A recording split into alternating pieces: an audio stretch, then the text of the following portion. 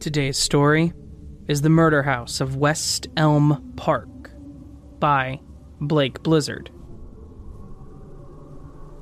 I'll start by saying that I'm not the ghost hunting type. I like horror movies and scary stories just fine, but by no means am I a Zach Biggins ghost adventurer. Call me a skeptic or a realist, or even just a man with common sense. I don't believe in spooky Caspers or Ouija boards summon demons. I'm willing to admit now that I was partially wrong. Okay, I was very wrong. Let's start with a short history lesson. I promise it'll be short. The town of West Elm Park is nothing more than a very small blip in the middle of the Mitten State. My family owned some land and a nice cottage there. It was our summer destination every year, and I loved it. Picture any kind of summer vacation movie, and that is what I grew up with. We were right on a lake. We had the boats, the skis, the tubing, beach volleyball, you name it. Being that my parents didn't make a lot of money, this was extra special. They worked so hard so us kids could have one amazing week out of the year to enjoy. The town came into existence because of the location. West Elm is centrally located in Michigan, close enough to 4 of the 5 Great Lakes.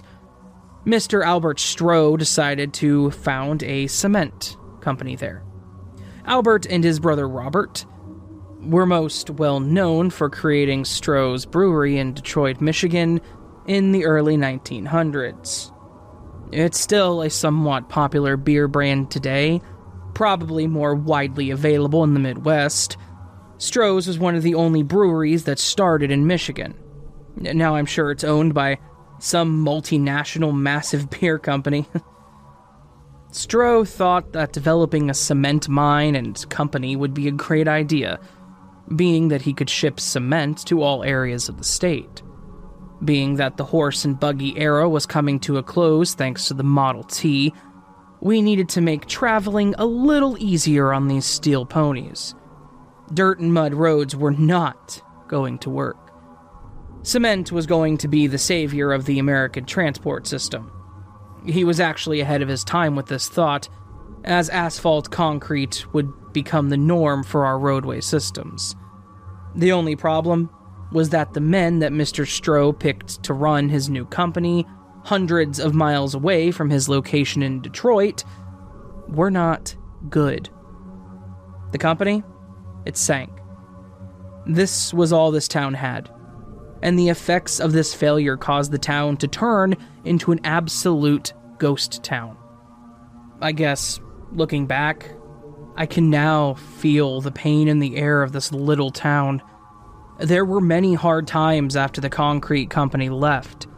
People tried to make it. Many did not. The Murder House represents the struggle of West Elm Park. I'm sure every town has one of these legendary haunted houses. Growing up seeing this home across the lake from our cottage, it didn't mean much to me. Of course, it was the spooky house that me and my brothers would dare each other to go into, even though none of us ever had the nuts to do so. But I didn't feel the house, you know? Like I said, I was a skeptic. I only watched ghosts on TV for entertainment, not because I thought it was real. Fast forward some 20 years, and I'm a full-grown man. Me and my brothers sold the cottage after our parents split, and left us with instructions to sell it. Even split 3 ways, and we never saw the place again.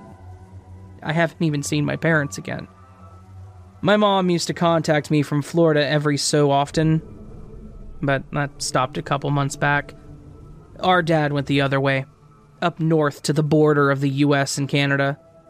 Us brothers all received the same email from mom and dad stating that they needed the place sold, and if all possible, to never go back there. Let the place burn, is what they said. Well, that's pretty freaking dramatic for these people. My parents are hard-working, blue-collar types. Not ones to throw away an investment and speak of it like it was a pile of trash. I had so many great memories there. Why would they want it gone so fast? So, like I said, we did. We never saw the place again. Something called me, though. I couldn't get over how abrupt my parents left and how they wanted that house gone so badly. I haven't spoken to them for weeks, let alone seen them. The murder house flashed in my mind. I was pulled to it like a strong man pulling a semi-truck. I had a lot of questions about the place. Did it somehow get to my parents? What am I, crazy? Why the hell am I even thinking about this place right now? It was just an abandoned house, like most of the places up there in West Elm. Luckily, I had some time off coming. And I'm an amateur rider in my spare time. So why not take one last trip and really dive into this place? What's the worst that could happen? I thought. About 8 a.m., I'm sitting at a little diner right off of I-75. It's the last place to get some fresh, hot food and coffee before I make the last drive to West Elm. Imagine any diner with the two lonely gas pumps out front in the middle of the desert. No desert in the Midwest, but you get the idea.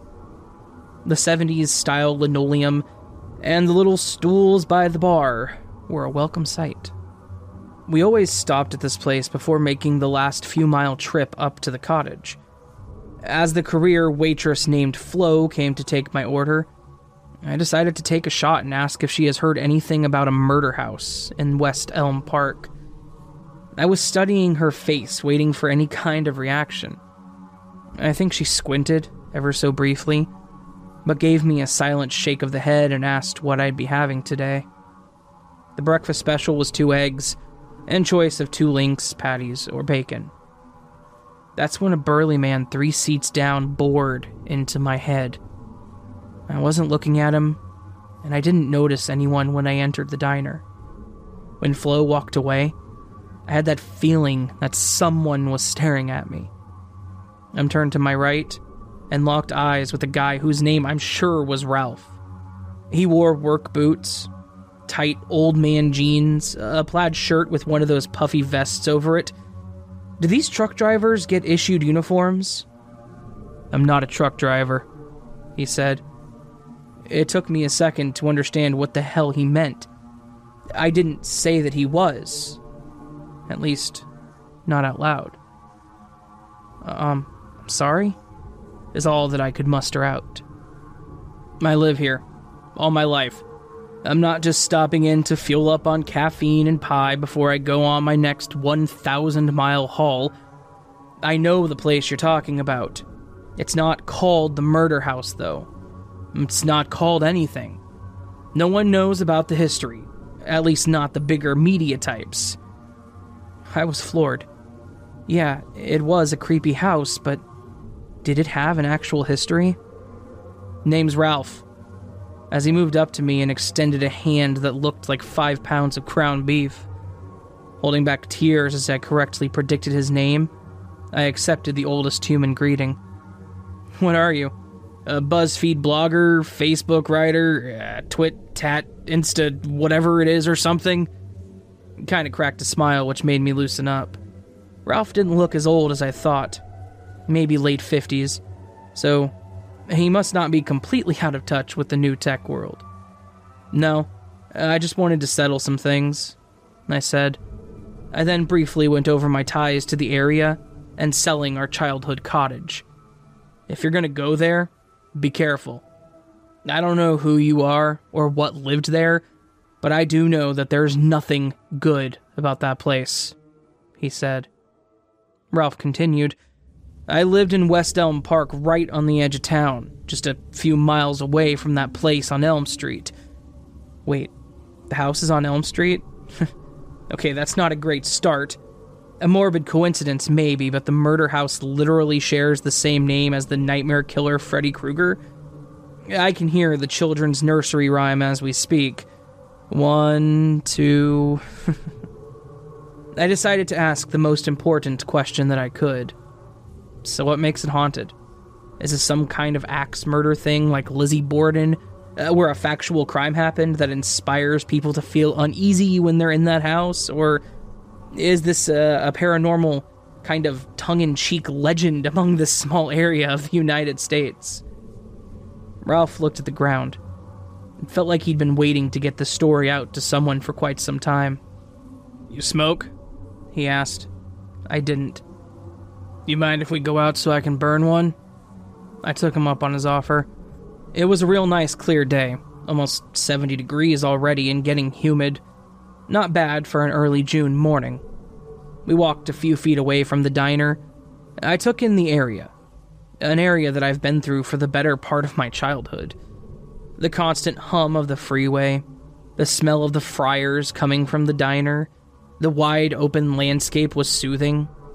Ralph packed a new pack of smokes, tore the cellophane, and lit a cigarette.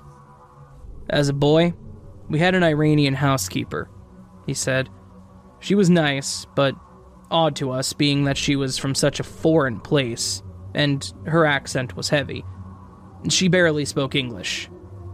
One day we were walking towards the lake. We never really went there. That was more of a tourist camping area. We didn't even know who lived there for a week or a month at a time. My sister and I were throwing some kind of ball around, not paying attention to where we were at, being led by the housekeeper. And next thing I know, my nose hit the rather bulbous behind of this Iranian lady. I had tears in my eyes, about to look up at her with a bewildered state of mind when I realized that she had come to a dead stop. This is why my nose was struck by her butt. I wasn't paying attention, of course, and ran my silly ass right into hers. Well, into her ass. "I see him," she said. See who?" "He's hanging meat. There are scared girls inside." Now, I wasn't concerned about my hurt nose. My sister and I froze, staring at the house. She went on. "I can see the man, wearing an apron, butchering something. There is blood all over, hanging meat." After a moment, she grabbed us and hurried back into our home. I threw that memory away for a long time, until I ran into an old story about that home on Elm Street. Apparently, it was where the butcher lived and worked during the cement company rise and fall. Ralph finished his smoke and tossed it into the gravel parking lot. I stood there, just waiting for the next part.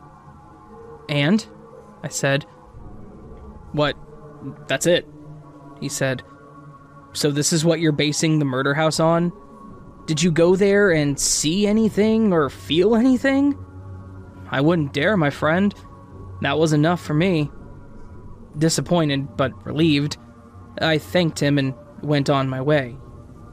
If that's the worst thing this town has about the murder house, then there must not be much to this. I watched Ralph drive off, and I made my journey towards the lake. I was back in West Elm Park, on my way to the other side of the lake that I grew up around. I was headed to Elm Street, which I just learned was real. It was getting late now. I didn't care. At this point, I'm gonna go over to this house and see if I can even get in. Maybe grab a few pictures. Let's put this to bed. So let me set the scene of 1313 Elm Street. Just kidding. The street address was something like 50012, but sure enough, it was on Elm Street.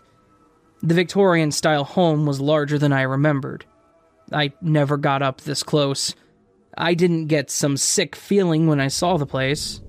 It was a typical abandoned place. The grass was overgrown. The white fence was looking gray and tattered. The windows were hard to see into. Taking a second, I looked around. No one. Dusk was complete. It wasn't pitch black only because the moon and stars were so bright. There are no streetlights out here.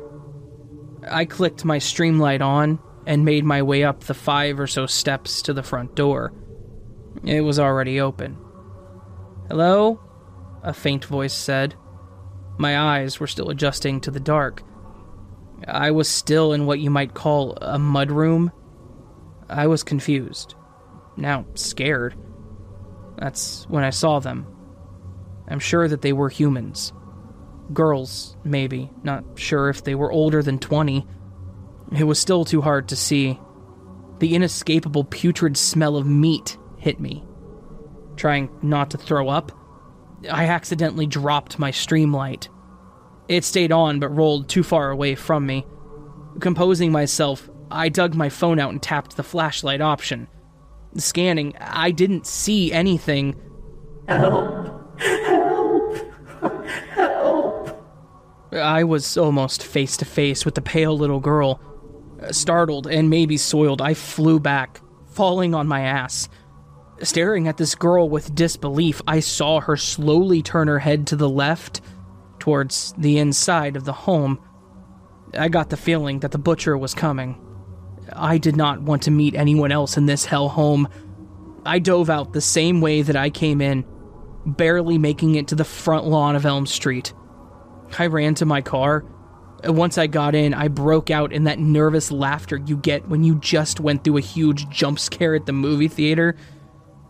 I was also genuinely laughing that I had this idea to look through the murder house of my nightmares. And I only made it like 10 feet inside. How freaking funny.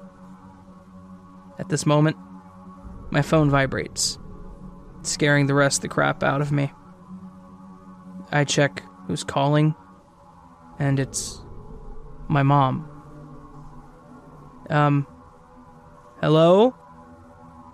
Go back inside, son.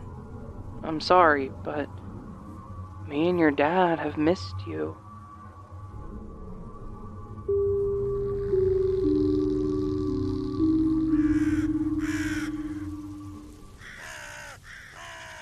That was, once again, The Murder House of West Elm Park by Blake Blizzard. Honestly, an awesome story. I love these stories where the absolute terror comes at the end over anything else. And the fact that the parents kind of just disappeared makes a lot more sense whenever it comes down to that. Fantastic job, Blake. Honestly, man, thank you very much for submitting this. Everyone who enjoyed this, give him a round of applause. Thank you again to everyone who listened this far. And if you have a story you want to submit my way, please do check the description down below. There is a link where you can do so on my website, or you can just email it to me, astheravendreams@outlook.com.